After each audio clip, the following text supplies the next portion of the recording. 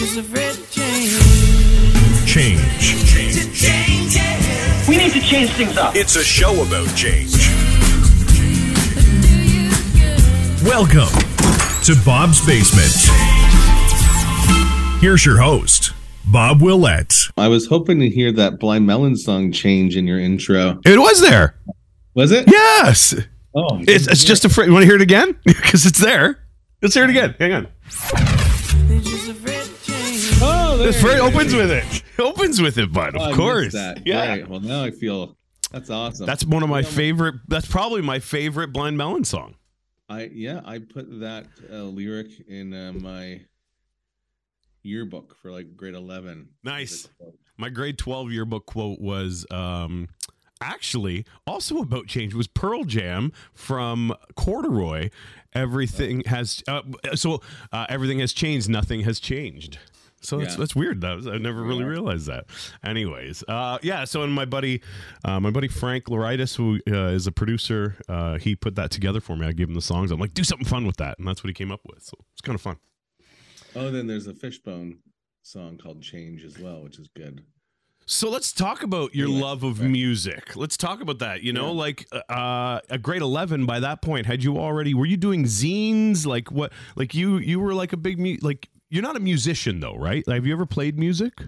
Yeah, no, I'm like 6'3" and like I'm tall and broad. You know, I don't. I'm not meant to be on a stage. I have enough confidence to be behind the scenes. Right. Yeah. You don't need. Let's preface this interview the fact that I had an accident and that I'm on a bunch of meds. You are medicated right now. I was going to start with how you. Okay. I've been following your journey. I've been following your injury journey on your Facebook, and you hurt yourself. It's a very rare occurrence, apparently. Yeah. I tripped and broke. There's three ways you can break your pecker, and I broke them in two, and one of them being the most painful way is your urethra. So the hospitals right now are unfortunately pretty gnarly. Various sicknesses. So I was there with a broken pecker. Pretty, when a whole bunch of nurses are like, "Oh, I've never seen this before," and then unfortunately my urologist that I met was a very nice fella, and at one point I started screaming. It was funny because I was thinking, like, I was screaming. I had to go pee. Yeah. And I have this broken pecker that, like, I've lived with this beautiful thing for 45 years, and now it's changed on me. And then I started screaming, and then immediately I was soaked. And I was like, oh, all these people just think I'm some crazy lunatic that took too much meth. And I was like, I need drugs. and they took my blood pressure, and they like brought out the cardiac arrest machine because like, might have a heart attack. You're in that much pain. I kind of passed out. And then they filled me full of morphine and put me in emergency surgeries. Oh my God. so this like a week ago? Yeah. So it's gnarly. Like I'm definitely a rare case, and I have a nurse that comes every day to flush it out with salt water. Oh my God. I know. And she's very sweet. And then she's like, I've heard about this. We've talked about this. She's like, all my peers are like calling me. It's like, I got it. It's like they found the white whale. Oh, I'm telling you, there are nurses talking about you right now. All this weekend. You won't believe. I honestly, I like, it's funny. I have so much attention on my pecker right now. It's quite funny. Might change my profession after this. I'm not sure. Well, will it change? Like, are you gonna have a scar? Like, or is there gonna be are you gonna have a little crook in it now? Personal, because I am super high right now.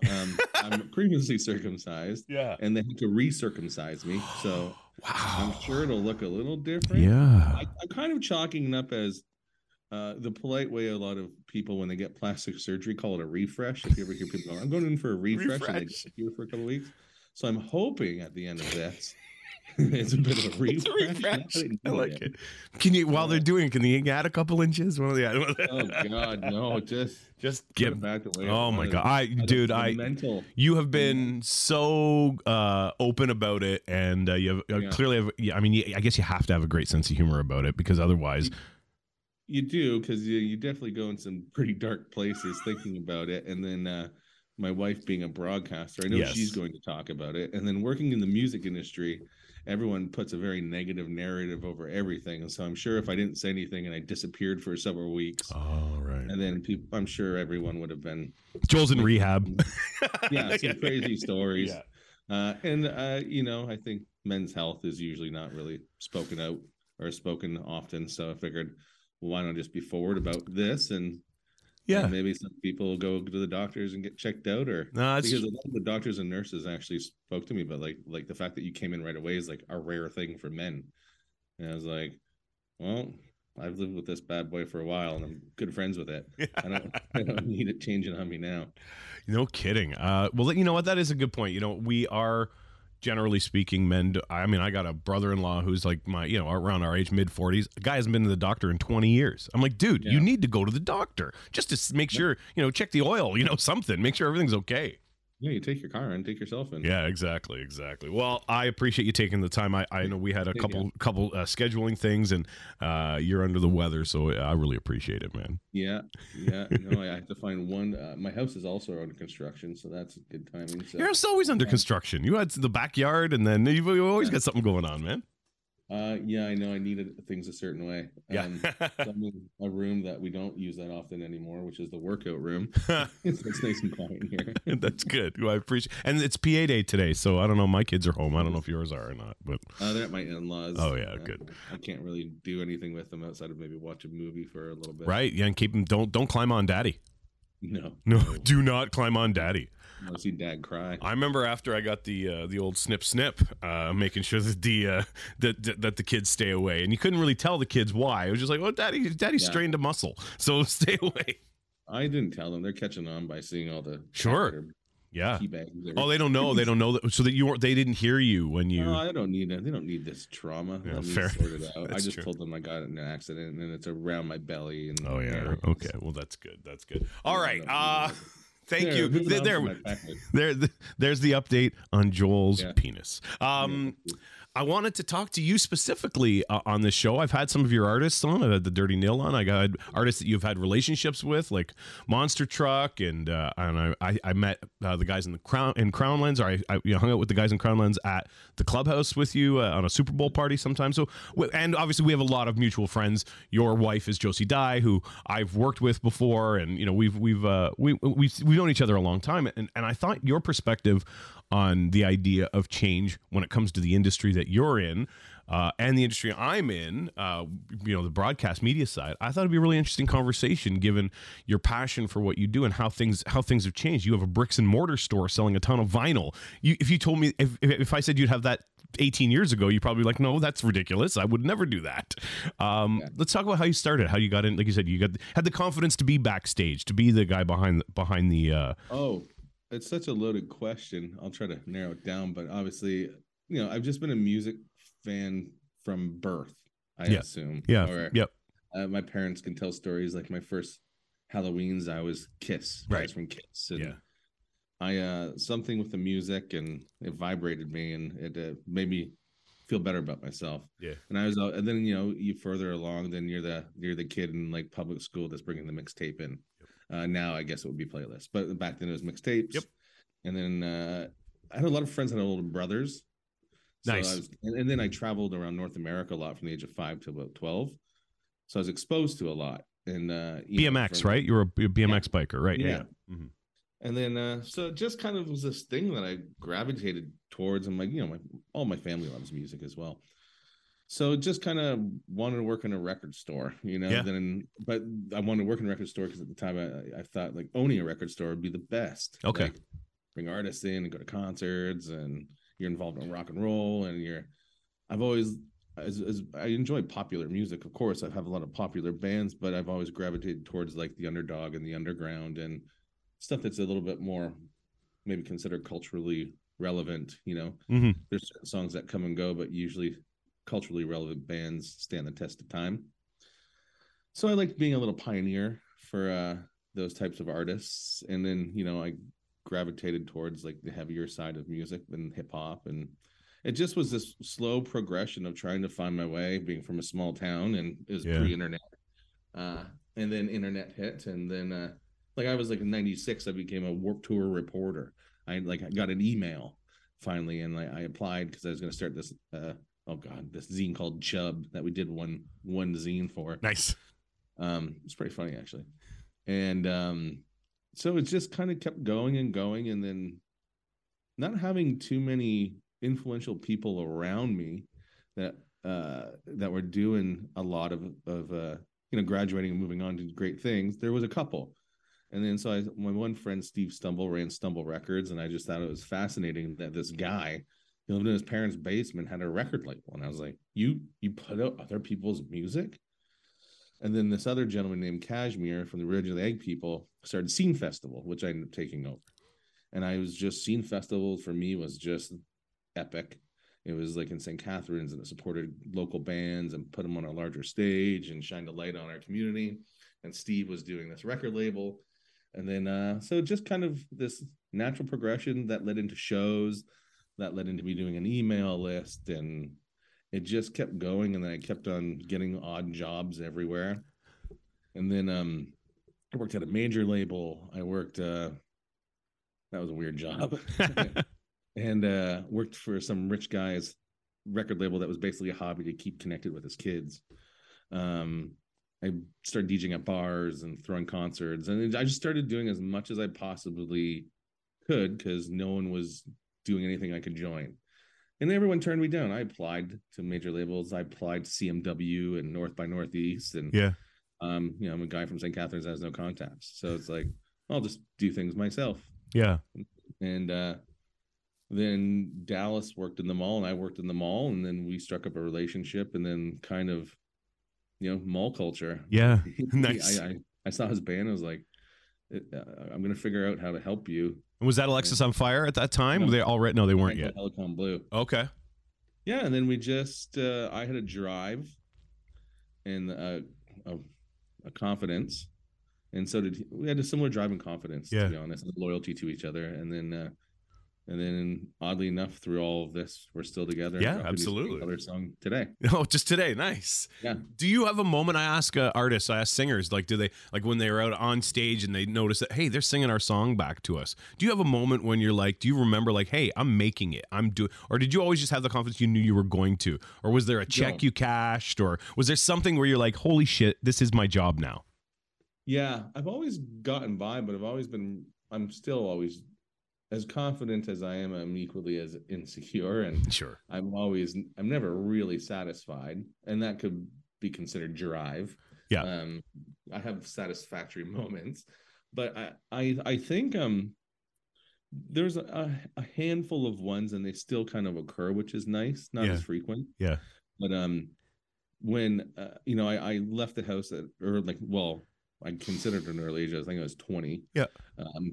And because I wanted to pursue a career in music and not work at the post office. Yep.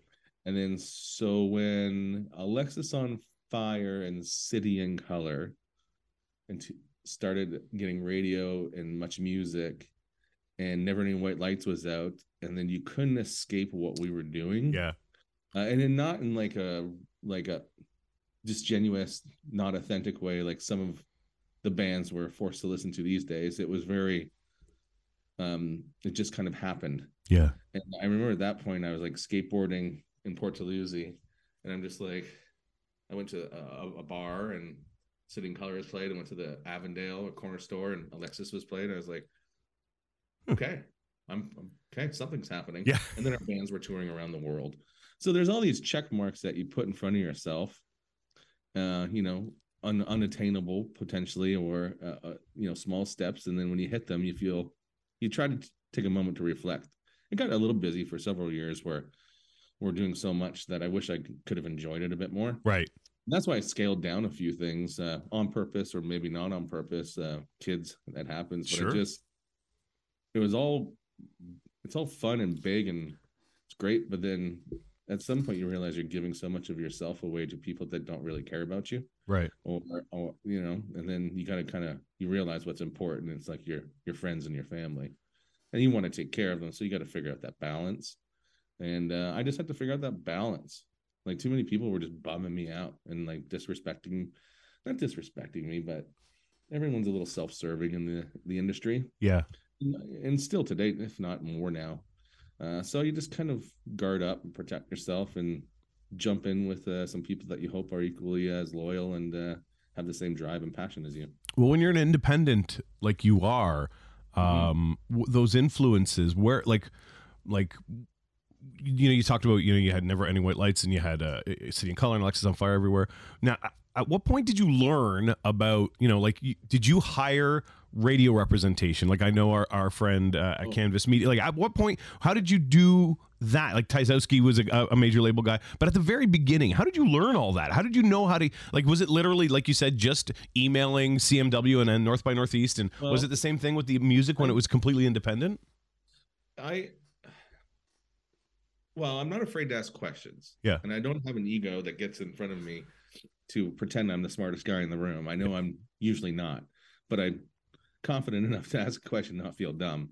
So it's not rocket science. So as things scale, how do you scale to the next step? So you surround yourself with people in certain fields that are far more smart than you, and ask them for their time and be polite and ask them questions. So I fortunately was able to find myself around some really smart people in their fields as things were growing. You know, at first you're just kind of rolling with it, and then at some point you got to be like, okay, so how do I get to the UK?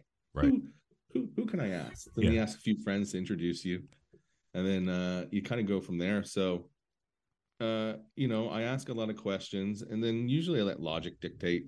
I know that's a little crazy these days, but it seems to have worked for us.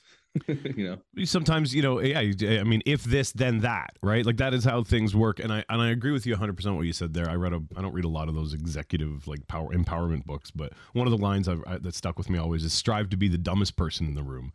Surround yourself with people who and don't be threatened by other people's talent and other people's success, and learn from it. And so I agree with you 100%. I think that all the time. I'm very much of that mindset. I find your journey fascinating because you've done all this. You've grown to become Dine Records, which has so many great internationally renowned artists.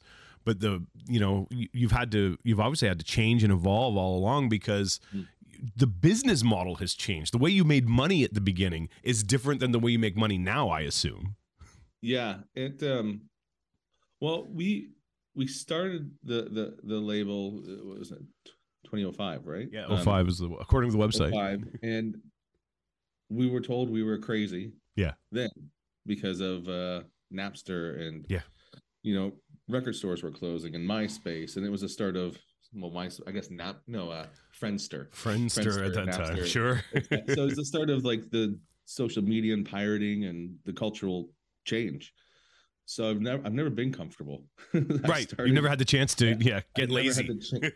I've never had the chance to be comfortable and fully get like, oh, there's a couple years where it's like, oh, okay, here we go.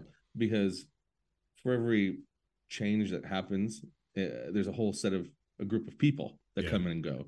Like, for 12 years, I knew every single human at the edge.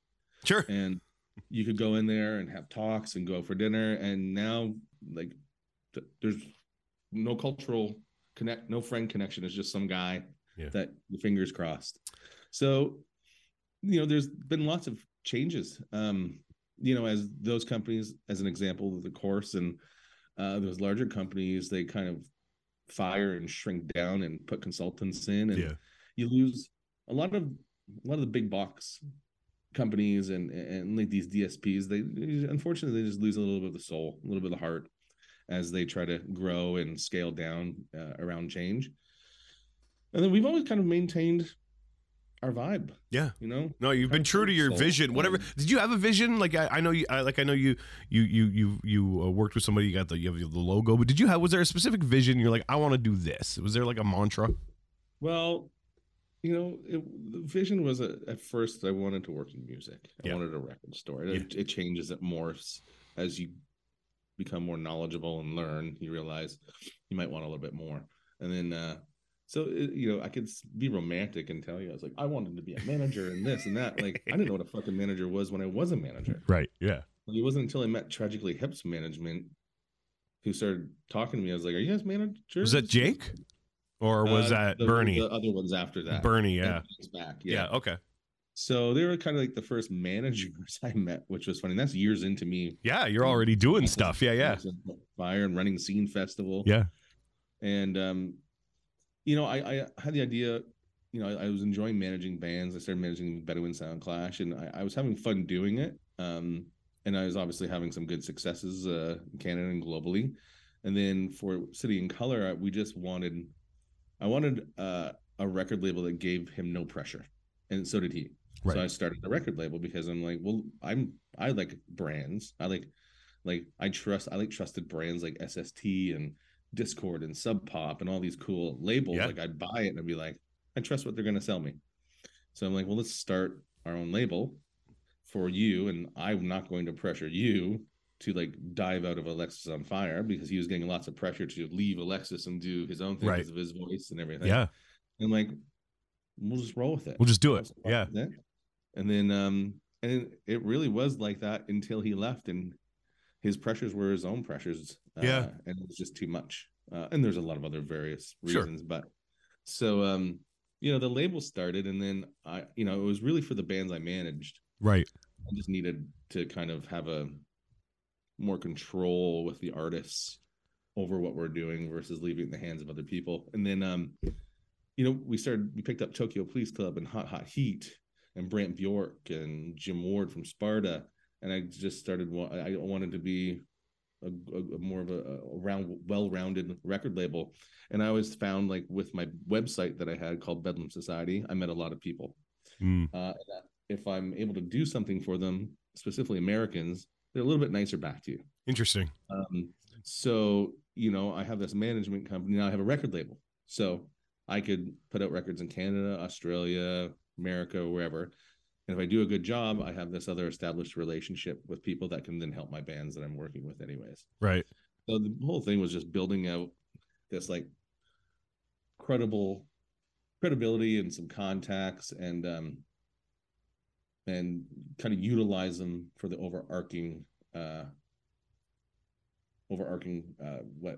company that is everything underneath it, I guess. Yeah. Our big company, then the umbrella company, and then our management and label and everything.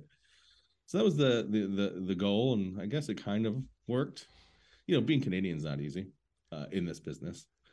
So did you avail of like the grant system that exists here, like for videos and stuff like that? Yeah. Video Fact, all that stuff? Yeah, we took we applied. I'm at first not as much, but then of course it's there and it's available. Canada has to protect their culture because Canadians don't even like their culture. We're just unfortunate. It's really unfortunate. I think if there was a bigger body of water between us, we would have our own identity. Yeah. And if we weren't part of the North Americas, we're just Canada. Yeah. We have our own culture. Similar to Australia, right? Like they're literally, they're physically isolated from everything else, and we're not. Let America do its thing and kind of satellite what we do here. Right. So what was the result? Oh, I just asked you if you because you say Canadians don't really care for their own product, not their own culture. That was the word. And I said I work in an industry where I think we've done it wrong. Where radio stations play 35 or 40% Canadian, but they are not really rewarded for playing new Canadian music. They were only rewarded. No. So you end up playing 5440 and Moist, and these are all fine bands, but you don't. Yeah. You should be rewarded for playing newer artists. And I know that Indie 88, they had a condition of their license to play emerging artists, and that's not applied to other. But now in this world where radio has become, we're now can go down a rabbit hole here, but where everybody has all their music right here on their phone. Are you then handcuffing the broadcasters by making them play unfamiliar stuff? I guess my question to you more was about how has the governmental their policies have they helped you with things like Video Fact and stuff like that? Of course.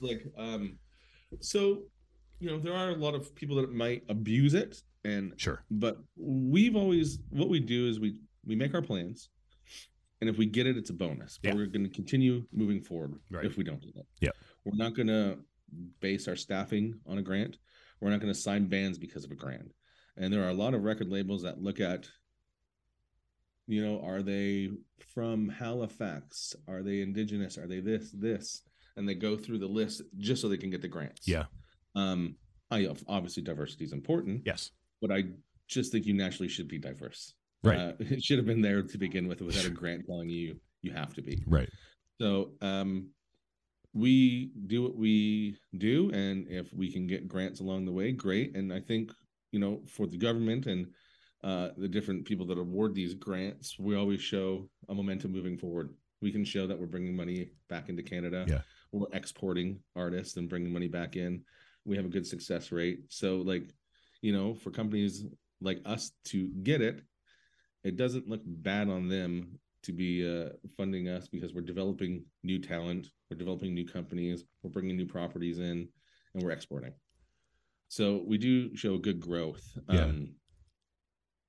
Yeah. No, you absolutely you do. No, and it's a unique business model that has had to be nimble, I think, given COVID and that must have changed everything. Like, I would imagine at the beginning when you started in 2005, the money, my understanding is now, like, the money is all in live shows now, and so that would have disappeared for 2 years. So where did and I think you've had to change so much, and yet through it all you did things like you built a clubhouse and you finally have that record store that you wanted. What drove you to do that? What was the, like, because it's hard to have control. It's all about control. And when I say control, it's not like a self-serving thing for me, it's for the greater anyone that's involved in what we're doing. But I wanted a brick and mortar store / event space in our office so we can host. Yeah. I had offices around the world, like in Germany, Nashville, Los Angeles, and we had staff in them, and it felt like we were not pretending by any means. We were very well known in Nashville as the Nashville rock label, which is kind of cool. It just was a little strange, and proud to be from our area and represent Southern Ontario, as Drake is on the hip hop side and doing it 1 million times bigger. Yeah. So I just, kids and everything, I just wanted a spot for independent music out of Canada to be proud of. Right. And to show that in a culture now that's predominantly leaning with it's like a hip hop culture. It's the predominant culture now. And it's a lot of posturing, and it's like, look what we got. And all I hear is rock and roll's dead. I just wanted a space where independent music, not just rock, because we've had Indigenous showcase, hip hop showcases, everything that could come in and feel like, oh, like you can do something really interesting and fun and cool on a large scale. And so that space was for that. And then that way we record our own content. We could throw shows, host at parties. And then we also have our own D2C business out of there in our warehouse. Yeah. And so it was pretty insular. And that way you're not paying as much. Sure. Satellite offices. And Toronto's one of the powerhouses in the world, and specifically North America. So a lot of people float through Toronto. Yeah, they come through, so it's not that big a deal for have them come by. Yeah, come see us now. Yeah, have a stop, which is great. My next question is very kind of self-serving because of the industry that I'm from and how we met. A lot of the bands you play, you talked about popular music versus a lot of the other bands that you've signed or you distribute, aren't really radio friendly bands. But how important along the way has radio been for your artists, and how has that changed in the last while? Yeah, well, I could talk to the bands that we think will get radio. Yeah, and obviously did really well. Yeah, sure. Whether it's Bedouin, Alexis, Sitting Color, Arkells, Attack in Black, Sheepdogs, Monster Truck, Lumineers, Sitting Color. So those artists that did do well, they're part of Canada's cultural fabric now. Absolutely. How has radio changed? And how is it important? You touched on it earlier. I still value radio. Yeah. Because it's still local and it's still community driven to a certain degree. Yep. And people still tune in on their cars, and it does sell tickets. It still sells tickets. Okay. And so I still value radio from that perspective. And who doesn't like hearing their song on the radio? That's also one of the questions I always ask our artists is, when did you remember the first time? And I think it's interesting. I wonder when a kid who's 12 now, if they get a deal at 20 and they go and they're like, will it matter to them if their song gets played on the radio? It won't, right? Yeah, exactly. Not at all. Yeah. Like 16-year-old kids don't know what the radio is. No, exactly. That's the problem with my industry. But it's still, from where I am at, it still sells tickets. If I want to sell at a Bud stage, I definitely want the radio stations on board. Right. In Toronto. How has it changed? Well, like I said earlier, I don't think all of them are as culturally planted as they used to be. I think, unfortunately, the higher ups have taken a lot of the soul and character from these stations as they try to compete with DSPs. What do I know? If I was them, I would have leaned the other way and went more culturally relevant and let the DJs shine and let the music be interesting. And I think the formats are super strange. I like indie, to be honest. Like, they have a pretty mixed format. They do. Yep. But like, I've almost worked there 3 times, so I don't want to hear I don't want to turn on here another Arkell song. Right. I like those guys. They're my friends. I started that. You started the yeah. But I don't want to hear another Arkell song. I don't want to hear certain bands that they just play the shit out of. It's lazy. It's lazy programming. Yeah. Yeah. And there's a lot of great songs that they don't like. Radio doesn't touch on. And they still have the ability to help break, and they don't. And so it's like, for example, one of our bands, New West. Radio didn't really touch it outside of indie. The song's unbelievable. They now are one of the highest streaming rock bands in Canada. Yeah, no radio play. No radio play. Wow. And they're getting signed by a giant major, pisses me off, but they're getting signed by a major record label of America. Right. Why? Because they're so massive online. Yeah. Played one show. Radio could have adopted that. Could have gotten bored, could have been held it as Canada's own, held it as their own. But how are you going to be culturally relevant if you're not breaking culture? Right. Fair enough. That you brought up you getting signed by somebody else, and I wanted to ask you, and maybe this is too inside. You don't have to answer this, but I knew the guys in Crown Lands. I just use this as an example because I thought it was interesting. I knew that it's so rare, I think, to have a band that people are clamoring to be a part of, and Crown Lands was one of those bands that I think a lot of labels had interest in, and I had met them. We were the first, right? Well, this is what I was gonna. This is what I was gonna ask you about, because I thought it was interesting. I met at one of your great Super Bowl parties. I knew Cody and Kevin already from working at 94.9 The Rock, and then they went, and then they ended up signing with another major label. I just want, what's that process like for you? There's internal things that exist. Like, that band specifically they're really great kids. They're so sweet and so nice. They really are. Under a wing. Yeah. And then they went with a manager that I was very shocked that they did at the time. Yeah. And then they're like, well, we still want to sign to your label. And we're like, well, we're not in. Wow. Oh, really? Eh? Okay. Wow. And they went to Universal, and I'm sure Universal did a good job. But that band's awesome, and like their management. There's all these little things that happen that are behind the scenes that I wish they didn't get caught in it, because it would have been awesome to sign them, because we had a ton of great ideas for them, and we're already hooking up with shows and a bunch of stuff, and they're just very sweet. Like, it'd be nice to be around them. They really are. They really are two of the nicest people on our end. And their end, they're like new to it, and we weren't, and we were just like, "This really? We don't want to." No, but it's fun watching that band go. They're great dudes. What do you see? I've taken up more of your time than I said I would. I said I'd only have you for half an hour, but all I'm doing is I try to work, and I get tired. Nap. I go take care of my pecker. And I try to work, and I get tired. Yeah. You're the only person I've really spoken to. Well, dude, I really appreciate it. And I appreciate speaking to you when I'm sober, because we often run into each other at concerts or events, and I've had some beverages, so it's nice to talk to you whilst I'm sober. Now, you're high on medication, but I'm actually sober here, so it's nice to have a conversation, and where we don't have to yell over the music and whatnot. Right. I can talk in my normal voice. Yeah, exactly. Yeah, that's true. That's a good point. I just I wonder what you see as a kind of next for records in Canada. Like records, as in like what's the next format? Yeah, like you said rock and roll is dead. You hear the same thing that I hear. That. No, People you have say said that. no, you say you hear rock and roll is dead like I have heard. What do you think? Yeah. I just think it's all cyclical. Yeah. And I feel the last few years we're in a shitty version of the 80s again. Mm. And I think we're just kind of coming into like the early 90s. That'd be nice. Nice. What's the next grunge, right? What's the next breaker? Like, what's going to break things up? I don't know who's the band that's going to be the band that does it, but I don't know if there ever is going to be like, Billie Eilish comes along and, sure. and it changes things. Yep. And, pop's pop. Pop is like, it's meant to be popular. Yep. So, and that's great. So some of our pop stars seem a little bit cooler now. Yeah. More diverse. So that's awesome. I don't know if I knew that I would be probably far more wealthy and talking to you from my helicopter with a healthy penis.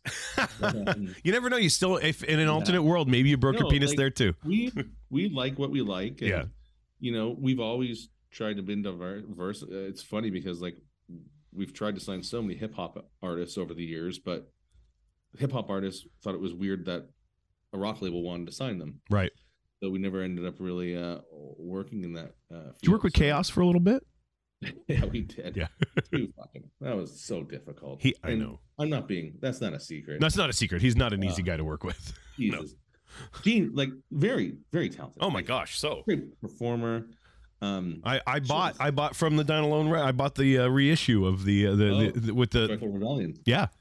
Just a fucking mental case. So we just couldn't devote that much time to being wasted. No, I understand. But good dude.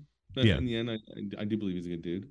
Oh, I think so too. I think he's a very good dude, and obviously, very, very talented. I was at the Drake North Canadian All-Star show. I went in. I bought tickets. On Ticketmaster. I somehow got in and watched that, and it was pretty great to see that because that looked really cool, and I love what Drake's doing with hip hop. It was amazing. Out of Canada. Was Michie Mee there? No, Michie Mee, I don't think she was there. The big surprise of that show was I don't know if you know Sean Desmond, the pop artist. Yeah, I remember him. Yeah. And he was a weird name on the list, but he blew the place away. Like cool. It was a really cool story. It's gone viral. He's reinvigorated his career, and I mean, you talk about pop music, Canadian pop music. There's all the international guys, but there's a guy like Sean Desmond who isn't really. He doesn't sell a lot of tickets, right? Like, he gets played on pop radio, but I don't think a lot of people knew a lot about him, but it looks like this is actually going to take him to another level. It was pretty amazing. The guy that had the swooshes in his hair? Yes. Yeah. At one point. Yeah. Did Weeknd's manager used to manage him? Oh, it might have been with EXO. I'm not sure. Yeah. That was another Masari, maybe. Oh, Masari was it? Yeah. I don't know. How do you, what is there like is there a little cabal of managers and like you guys know each other at all or, There used to be, I found. I've kind of gotten a little more insular. I just trust a little less people, I suppose, which isn't a really good way to go about living. But I guess, enough scars, eventually you kind of got to look at the scars going, yeah. But yeah, you find yourself in certain like levels and meeting people like, I don't know. Does Drake have 100 managers? I have no idea. I assume Babel's one of them. Babel's an old pal. Yeah. But what do I need to know his management for? Fair. But yeah, no, like I think everything's not too far off. If there's anyone that you needed, or like if one of my artists asked me, there's probably one phone call away from meeting anyone I need to talk to, which is really weird to say out loud, to be honest. That's pretty great. I mean, it means it's one of those, you talk about, hearing all those bands all in one day and making it that's a sign of, really, you must be doing something right. You're well regarded in the industry. The what's that look for?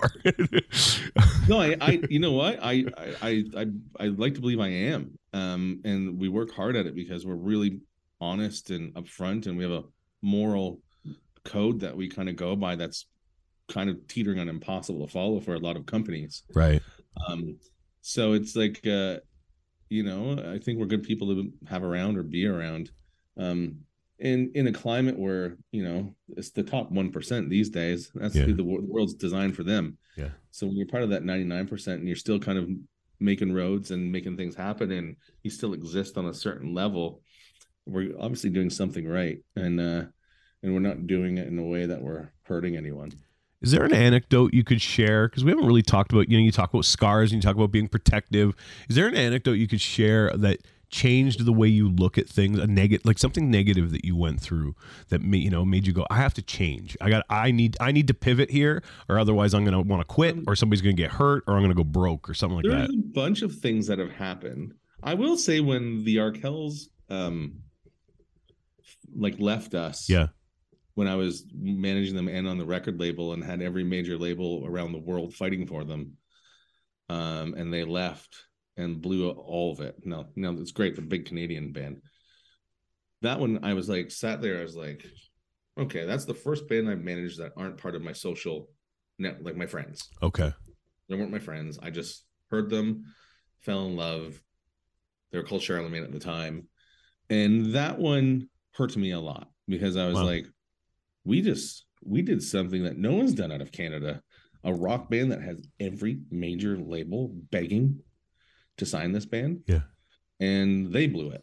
And I sat there. I was like, it was a year of negotiations and it was blowing my mind. I got Pearl Jam's manager involved, all these people.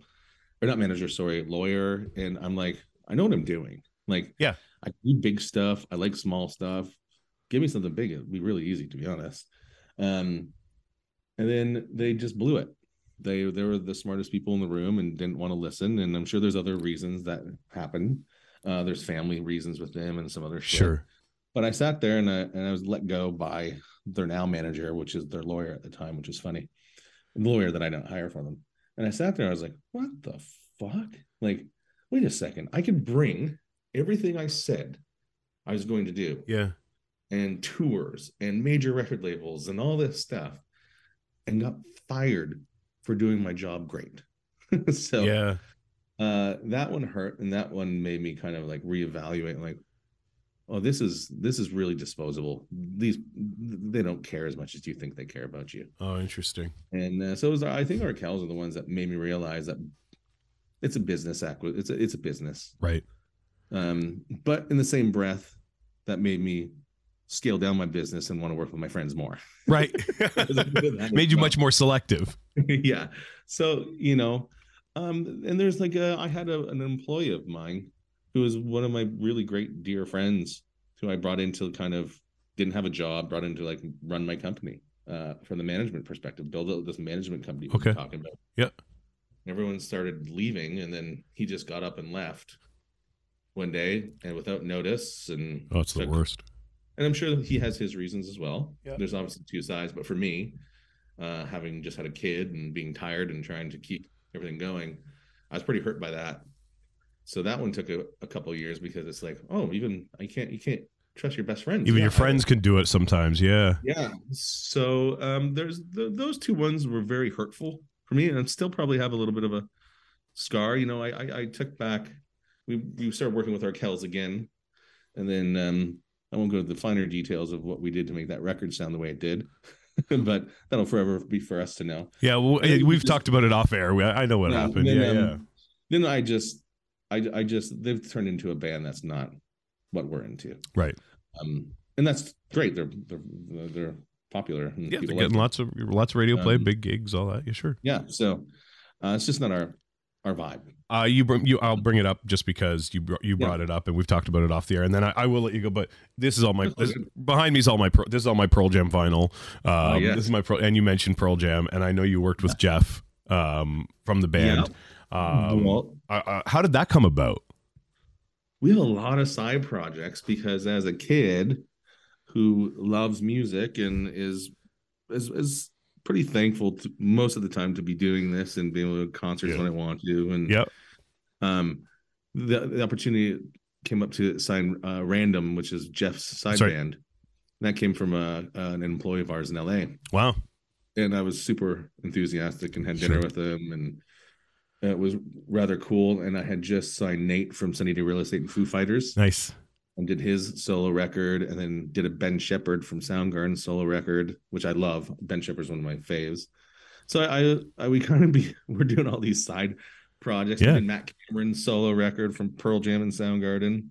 So it was like pretty awesome to be involved in these records. But on the reverse side of a fan, these are really wealthy people that I'm putting out records for and losing money on. They're not making dough, right? They're not selling a lot of copies. They're like really expensive. Vanity projects, right? Yeah.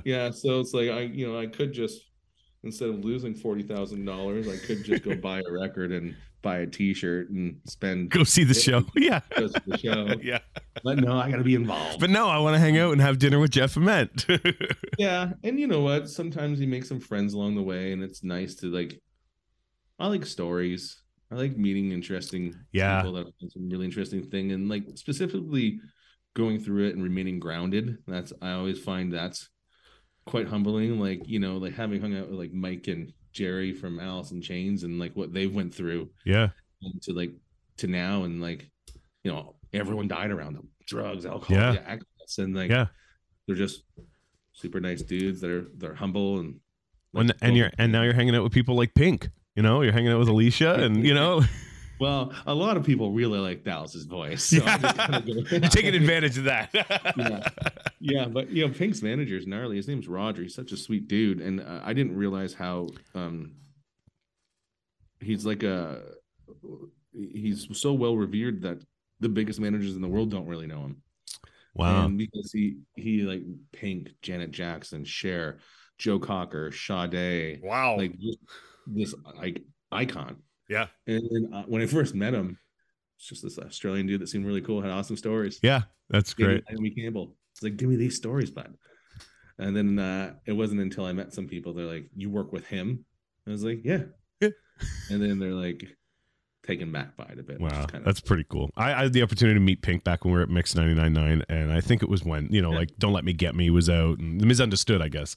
And she was just phenomenal. She was just like, she knew the game, and she was amazing. Yeah. Oh no, she's very generous and fun. Yeah.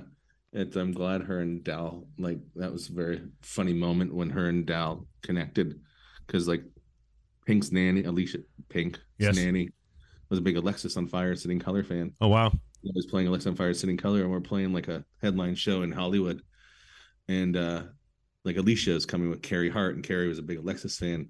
And he's a BMX guy. Oh, right. Well, that's funny. And, right. So they're there. And then I was like, and then it's this is another weird moment. Yeah. This is like for me. Yeah. And then like Tony from No Doubt was a pal at the time. So he was coming with a couple pals. Mm-hmm. So like, it's not a big backstage. So you put like Pink over there. You put Tony over there. Then Hillary Duff's coming as well. Okay. So then you put Hillary Duff's crew over here. And then I think it was AFI or some other big band. Anyways, it was this weird thing where I walked downstairs and I was like, what the fuck is going on here? This is surreal. I just remember like walking back up and having like a beer and a shot with my friends from Australia that were in town. I was like, it's just pretty fucking funny down there right now. Like, it's cool. That's a lot. That's a lot. It's a lot to take in.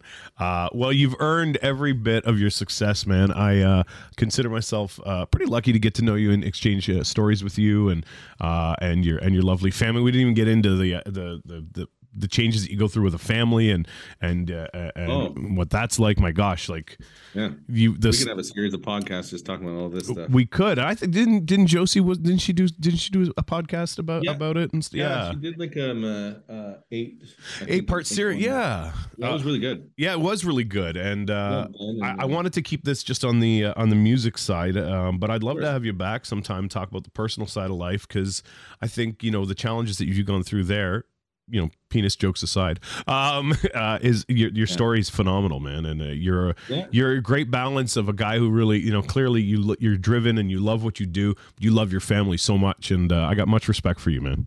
Oh, thank you. Yeah. Anytime, and obviously I'm an open book, so I have no problem. No, I appreciate it. That's true. You're not. Yeah, you're willing to tell stories that some people might not be, and that's always very appreciated. Well, I hope you get back on your feet soon.